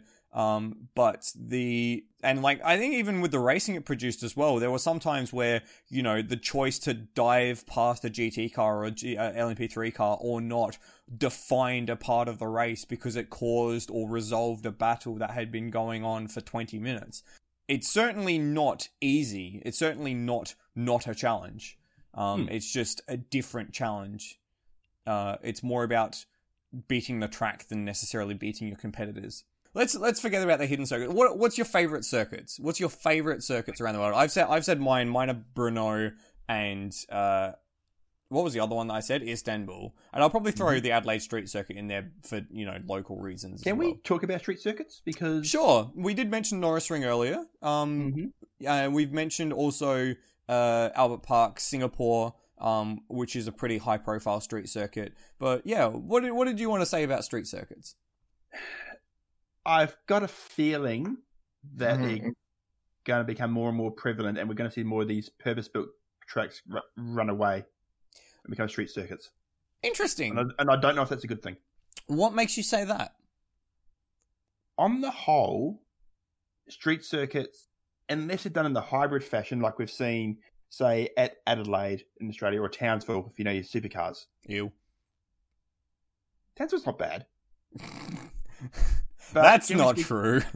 Uh, I look at all the, like, most of the street circuits in America, where the IndyCar go, which are basically just street circuits, and I just think, I don't like any of these.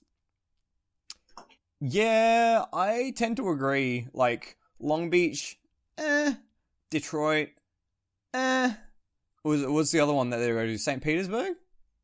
St. Pete's not bad. Yeah, it's okay. But, like, I'm more familiar with the circuits they go to with IMSA, and, like, I don't know why people like Long Beach. It is just kind of crap. But it's in Party Town, USA, my man. Party Town, USA. Cookie, as the resident American in the room, tell us how to feel about Long Beach. All of a sudden, I'm getting a lot of hate in the chat. Like, no, Long Beach is not good. Long Beach is historical, Yeah, and that's true.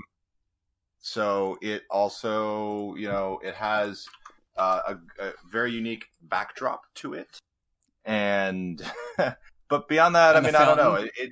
It's not necessarily my go-to track when I think of going to a street circuit. It does have some interesting corners to it, but it's a pretty standard basic track, but it draws in fans, and again, it has legacy, so Yeah. it's kind of withstood its own test of time. There's definitely some tracks that are absolutely stupid and nuts that are in the US that are street circuits that don't exist anymore.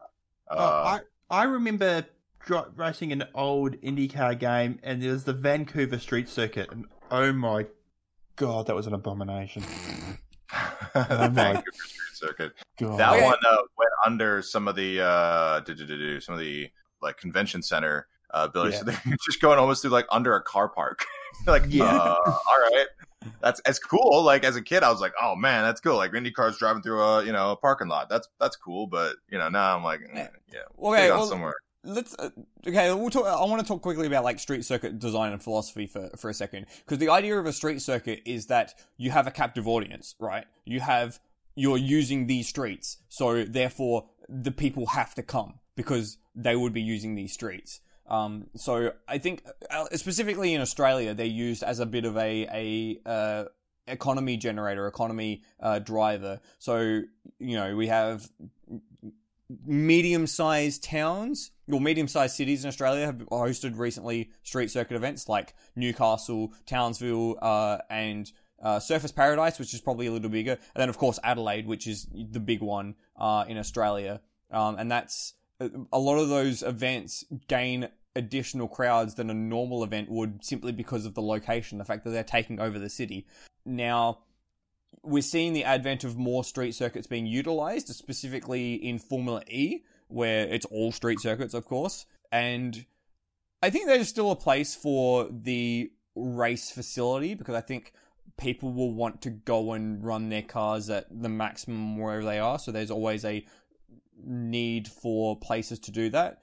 But street circuit design is really hard because you have concrete walls very close. You have minimal chances to overtake. You very much have, on occasion, very similar types of corners, because you're generally, unless you're using something really, really boutique and out there, like, say, Jules Villeneuve, you're building in cities. You're building street circuits in cities, so that means like grids of roads, and so you kind of have to make the circuit out of that grid. But there's still certainly good street circuits. We've talked about Norris Ring extensively, and I think that's one of the best street circuits in the world. Funnily enough, fun trivia if you didn't know this, built around a Nazi parade ground. That's fun trivia. That is fun trivia. And then, of course, I'd put Adelaide up there as one of the best street circuits ever conceived for a multitude of reasons. And that's not just because I'm a local there, but the fact that it's had V8 Supercars, F1, American Le Mans series. It's facilitated all these different events, and it's got some terrifying corners in turn 8, very difficult sections in the staircase, and has a taste of what a purpose-built area has. And Townsville's got that too, from my point of view. The back section, It's pretty tasty, yeah. That Yeah. bound over the main street, which gives you all the bumps. But what Surface has been neutered to all I buggery. miss the old Surface Paradise, man. Did you ever see races the old Surface Paradise, Cookie? Yes. The IndyCar one? Man, how good was the old Surface Paradise with that extended Sector 1 and 2? I still get confused, like, when I'm like, oh man, they're already at the backstretch, like, and then they're going through the S's. Like, I always get confused because I'm like, they shouldn't be there yet. They got a long way to go. So it always throws me through a loop because I'm so used to seeing it where you've got the two chicanes and just that rundown there. But the second chicane was way faster than the first one as well, which made it even better.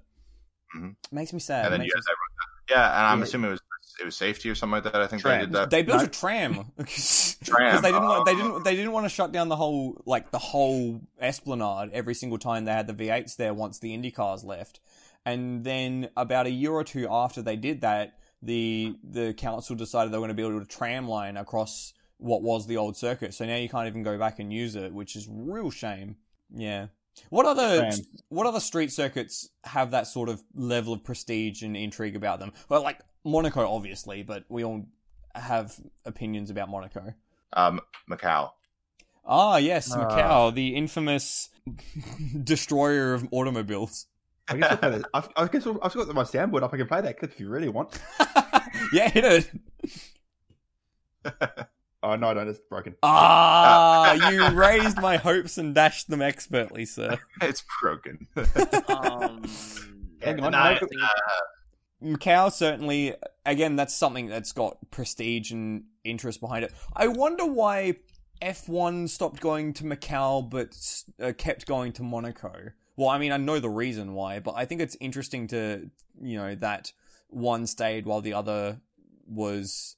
Okay, F1 never went to Monaco, apparently. Okay, then why does anyone... Oh, sorry, to Macau. Then why does anyone care about Macau, then? Because it's an insane track that, like, I think got a reputation early on when people went there, especially, like, the Formula 2000, 3000 series that raced there. Like, the local government just kept, it's a, what is it? It's like a, it's kind of like the Vegas of the Eastern Asia, that kind of thing. So... they can kind of keep it going, and it's just survived somehow, even though the track is ridiculous. Well, I think there is that prestige about it because it's one of the only two Grand Prix that aren't actually F1 Grand Prix. Huh. The other one being New Zealand Grand Prix, which has been held at Manfield for many, many years. New Zealand has a Grand Prix? Yeah. Are you sure? Yeah. 100%. Yeah, absolutely. Okay. Well, sure. What other street circuits come to mind that are good, are enjoyable to watch racing at? And if someone says Sydney Motorsport Park, I am just going to... not Sydney Motorsport Park, Sydney Olympic Park, I am just going to slap them silly. Sydney Olympic Park should have been nuked along with the whole suburb of Sydney. The whole suburb of Sydney. The whole city. Alex is not good. Alex says in the chat Baku is good, and that's getting him removed from this chat. Goodbye, Alex. To that end, I really like 1.5 miles or 2 miles straightaways. Like, it's kind of the lure for Le Mans and other stuff too, where you have like a long straight. That's kind of cool.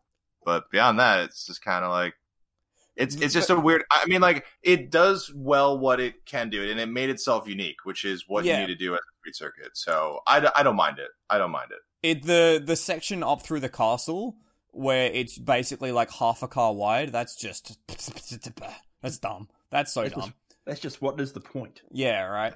The thing is, like, I can't really think of any commonly used street circuits in Europe. Like, I know of a bunch in Australia, I know of a few in... Po? In where? Po, the F3 race in Po? Nope, never heard of it. It's not a bad little track, actually. Po, I'm pretty sure, is the one where the safety car took out the leader. Oh, that one!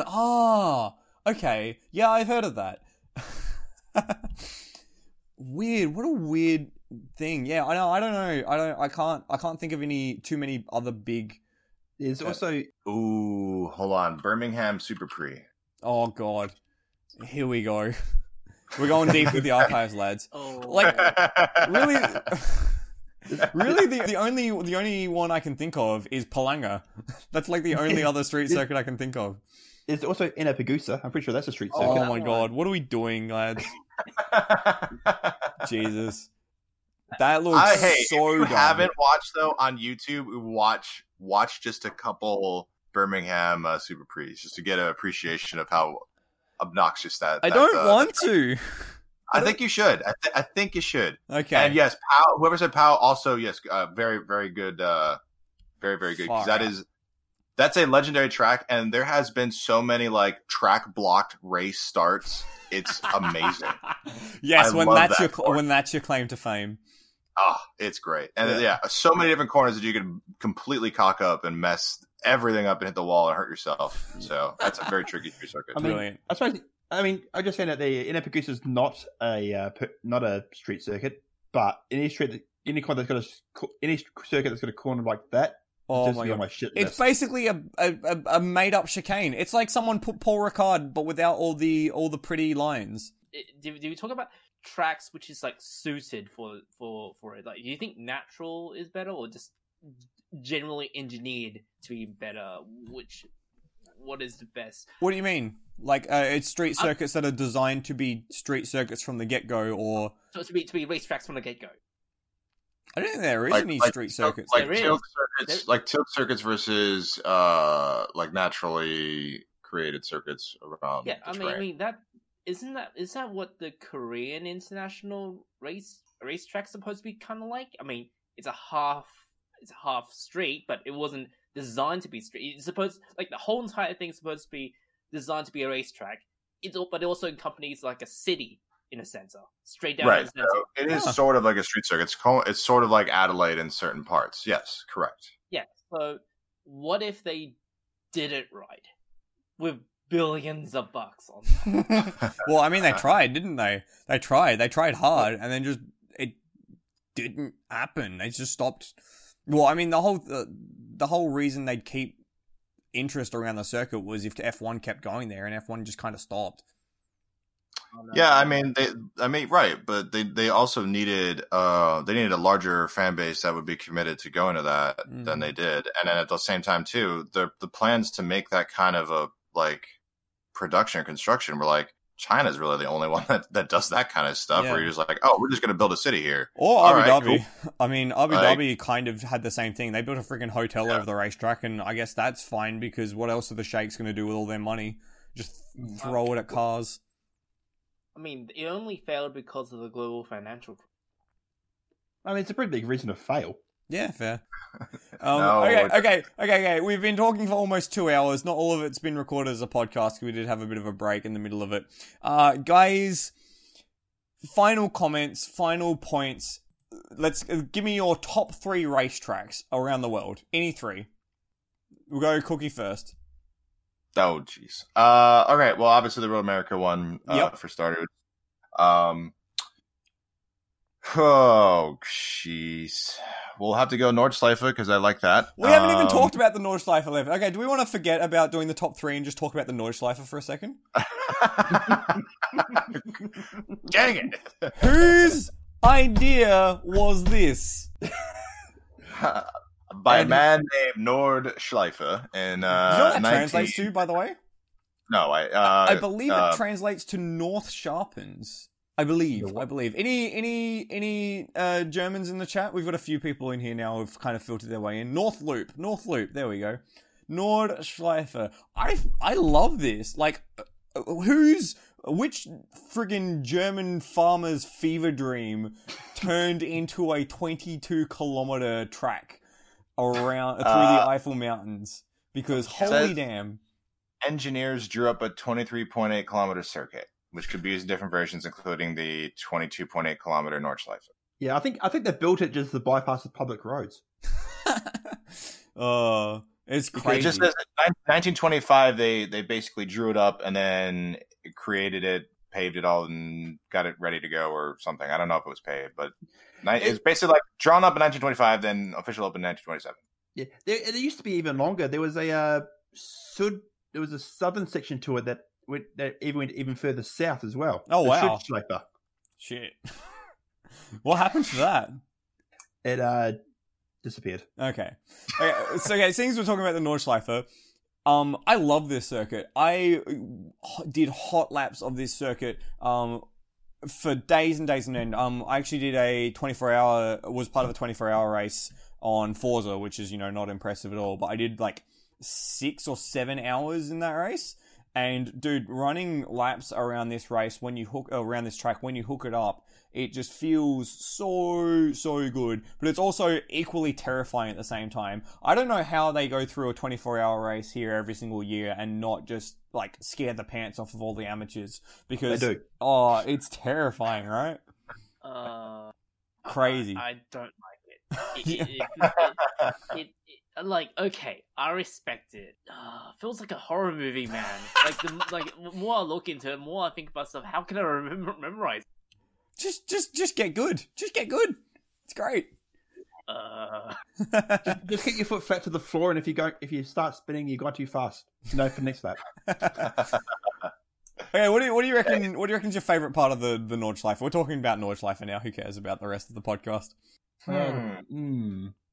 Probably coming up after the carousel, that section going all the way down to the Dottinger Hall. Yeah, that's probably my favorite. So from the carousel through Wipperman, Brunchen, Fangsgarten, that Fangsgarten corner is just like, yeah.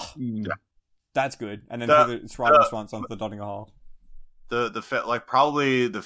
My favorite part is probably the first 2 sections after the carousel right there. Yeah. Just the uphill, and then if you hit that, you're going like almost a second and a half faster a lot of times if you nail it.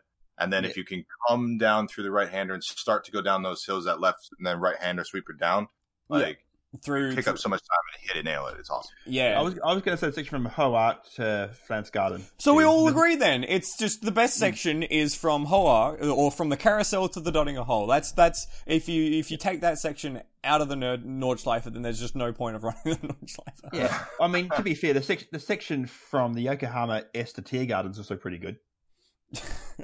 That's the whole track, isn't it? Yes. Well done, nicely played. Yeah, I have to agree. Like, I do love that section because it's probably the most involved section. It's got, those compound corners, those elevation changes, those changing cambers, etc., etc. The stuff that really just gets me all excited in my happy place. Because again, I think part of the Nordschleife does suffer in times from the same thing that I said about Spa earlier, where it feels at times like a collection of corners with straights that break it up a bit too much. And yeah, to me, that section where you're on the limit from the carousel through to the Dottinger Hole is just, when you get that right. And I think Kiwi, you and I ran a few laps around there back when I was testing my setup for this 24-hour race, and you said that it just felt like it was hooked up to bits through that section. Yeah, that was good. It's one of the most rewarding bits of road to drive on at speed. Yeah, I could never do it. Good Nordschleife. Good Nordschleife. Okay. Back to the matter at hand. Best 3 racetracks in the world. Or your favorite 3 racetracks. So, Cookie, you said Road America, Nordschleife, and what's your third? I mean, probably La Sarre. Oh, that's boring. It's probably not, it's a boring track, but I don't, because I like it. So I'm gonna just probably say that. Yeah, fair. But yeah, there's quite a few other ones that would probably come runner up that I like driving. Like probably even a sleeper would be Summit Point. I like that track a lot too. If you can nail the track there, but it's pretty small. But if you can nail a lap there, that's really, really fun. But yeah, it's different. Like my favorite tracks are probably more nostalgia and more history and more like what I enjoy watching and experiencing. Yep. But then like favorite tracks of mine to drive and race are kind of different. I'd almost like kind of categorize it that way. But yeah, fair enough. Those are my 3. Yep. Cool. Kiwi, your 3 favorite tracks. I'm going to try and pick the ones that you wouldn't expect. So like no Bathurst, Spa, Le Mans, Nordschleife. Yeah, I'm not going to pick those. Pukekohe Park? Ew. What? No, that's fair. I think I really, really like Phillip Island. Yep, that's fair. And I really want to say Mike Pirro Motorsports behind Christchurch, but that's rubbish. Is that just because it's your local? Yes. If you say Winton, I will literally drive over to Melbourne No, right now not and slap you. Not Winton. I also just love Mid-Ohio. Oh, that's a bit of a out of left field. Really? Yeah. It's not much to it. But I remember watching, I think it was a couple years ago, the IMSA race there. It just works. I think the back section of that track where you've got the elevation, the dipping, the diving, the dodging, and then the P2 cars coming through the GTs, I think that's really cool. Yeah. It just really works as a racetrack. It's got the elevation. It's sort of old school, not the safest place in the world to race. Yeah. Also Mosport. Just for the Jeb in the audience. Yeah, just a jib in the audience. But Mosport's not bad either. Mosport's alright. I was going to say Mosport has a little sleeper for me, or shout out, because I love that track as well. Beautiful. Cute. You guys are cute. What about you, Mr. Flood? I think I've already mentioned mine. I'd say Brno, Istanbul, and then Road Atlanta. But then I'd also throw in as close runners up Adelaide, of course, because I have to say Adelaide. And there was another one that I was thinking of earlier tonight that I just completely forgotten. Yeah, Road Atlanta too for me is that is probably one of the most fun tracks that I like to drive at for the sole reason that a few times when I race there or when I'm just logging laps, if I'm trying to just do it, I've never had this before, to this degree, but I will literally be logging more laps than I wanted to, because every single time I'm all right, I'm just gonna kind of I'm going a little bit faster. All right, I want to keep doing this lap. I'm gonna box this lap. I'm gonna box this lap, and then I get to it. I'm like, I can't box this lap. This is a good lap. I want to put another lap in. So I just keep going. I'm like, all right, I'm gonna box this lap. I've done that almost 7 or 8 times, and I'm like, what am I doing? I need if I want to stop, I should just stop. But I can't because I keep wanting to log laps. It's crazy. Beautiful. It's such a great circuit as well. Again, elevation change, compound corners.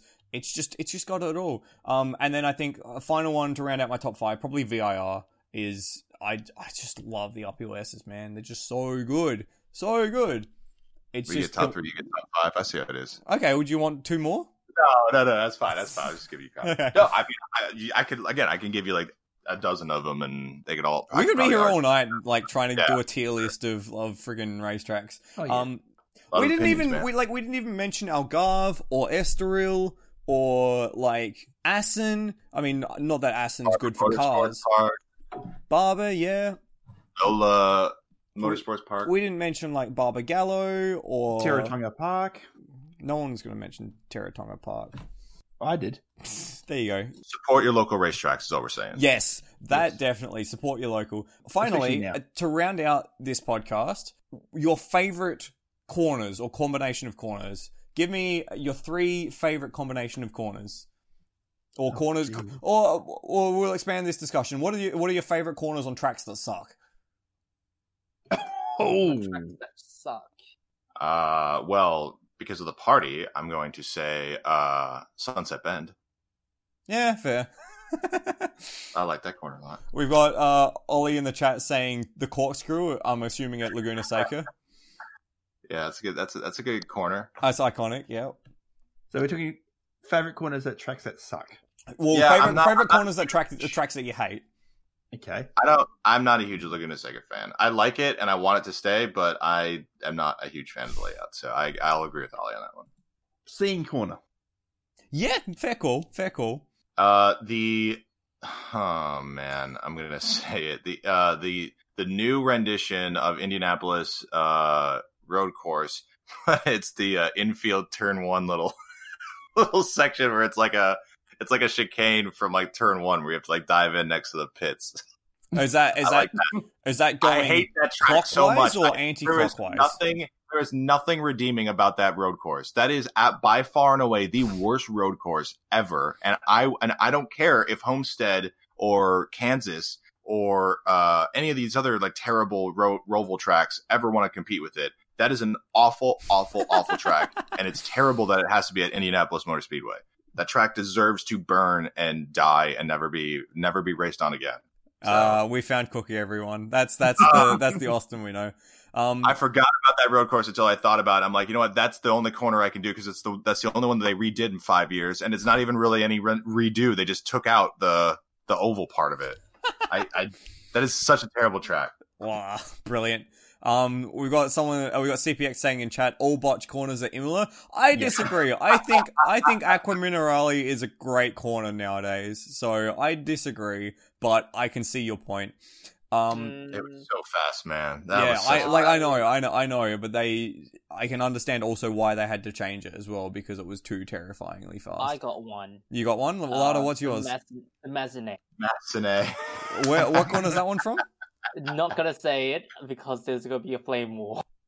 Uh-oh. Uh-oh. Oh, man. Oh, come on, Flo. You know what that corner is. Massenet. Turn 3 at... I don't recognize it. Wow. Is it A1 ring? Oh, No. sorry. No. I can't recognize it. Football. Oh, come on, man. It's Monaco. Okay, yeah, no, that's fine. Massenet's great. That's a cool corner. Yeah, but he's saying the track sucks. Oh, yeah, we know the track sucks. We've talked about this. Sorry. The track sucks for F1. I'm sure it's a great it looks like a cool racetrack. For modern F1. Yeah, Modern for modern F1. It's a very technical track. It's not great when you want to drive fast, like ultra. Yeah. It's a good track for a go-kart, basically. Yeah, this is true. Problem is, go-karts don't race at Monaco. Don't shut down the city for go-karts. Doesn't Porsche Cup, because they're like allied with Formula One in some of the events, don't they race at Monaco? Yeah, I'm pretty sure like the F1 has support categories, but it's not. Yeah, I'm just saying, like, I think I'm just saying, I wish I could, if there's races up, I kind of want to see how those are, just to get a comparison between, like, some slower speed cars that also don't rely on downforce and can actually maybe overtake in other spots. And if it is any better, or if it is kind of maybe the modernization of the track has made it kind of meh. But I've got another one. You another one? The first 3 corners at Abu Dhabi. Yeah, that's fair. The sweep good. through, yeah, they're pretty cool. Abu Dhabi, it's just everything that you would want in a race circuit. Except the racetrack. but you go in the wrong direction. Yeah. Or it's just like, instead of the camber in the last section being like into the corners, it's just out of the corners, just makes it really disgusting to drive. I think my favorite corner on a track that I dislike is the middle corner in Barcelona, the uphill left-hander. I think it's turn 9 and 10. I think they're 2 really cool corners, but I just don't like the rest of the track. It's just a bad track. I just don't like it. Mine, yeah, probably be the second sector of the India circuit. Bud. Yeah, I think so. Yeah. That's because it's got kind of like a parabolica a little bit. It's got a quick right left-hander, fast right left-hander out of a medium 1-2 left-hander. Before you come out of the backstretch, so it's like it's got some good rhythm there, but I'm not a huge fan of that track. Yeah, so. That's fair. I mean, as we said at the beginning of the show, Bud's kind of all right. It's just kind of not good. It's not bad. It's just kind of there, which I think is true for a lot of Tilke circuits. They have no real character. They're just kind of there. Yeah. Yep. There was another corner that I severely disliked. Oh, sorry, that I liked on a track that I disliked, but I can't think of it at the minute. I'm struggling to think of tracks that I like actively dislike. No, that's a lie. I dislike a lot of tracks. I'm not a huge fan of Barcelona. So. Yeah, we talked about Barcelona. Can I have one more? Yeah, sure. You can have as many as you like. I mean, we're just gonna keep talking until we get bored at this stage. I think. Yep. I was gonna say 100R. Oh, at Suzuka. Wait, No, sorry, Fuji. Yeah. Wait, you dislike Fuji? I dislike Fuji with a passion. Wow. You hate the new one or the old one or everything about? You've just explained why I hate it. Oh, the old one is absolutely terrifying. It could be so much more than what it is, but that section from turn 9 to turn 6, the last corner, just is. I've gone to the toilet and produced better turds than what that is. Oh boy, I don't think we can top that. I think that's how we have to end the show. I think we just have to end it there. Shit. Okay. Literally. Well, on that note, ladies and gentlemen, thank you very much for listening. Thank you very much, Cookie and Kiwi, for sharing their thoughts on Racetrack. And thank you for Lada and Ollie for marshalling the chat for us and to providing us photos of the tracks we're talking about. Jeez, I don't even know what to say. Thank you for everyone who turned up in the live chat. Hope you guys enjoyed this episode of Endurance Chat. Stay safe, y'all. Yep. Stay safe. We'll be Hopefully back. we'll have racing again soon. I've been Michael Zalavari. Peace out. Hey, kazoo.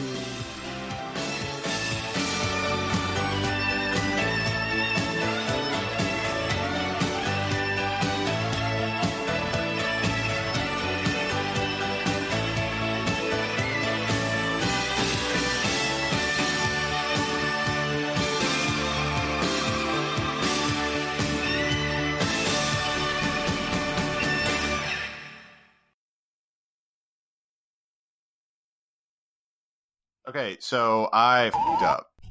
Shit, one of my favorite tracks is the Targa Floria. What am I talking about?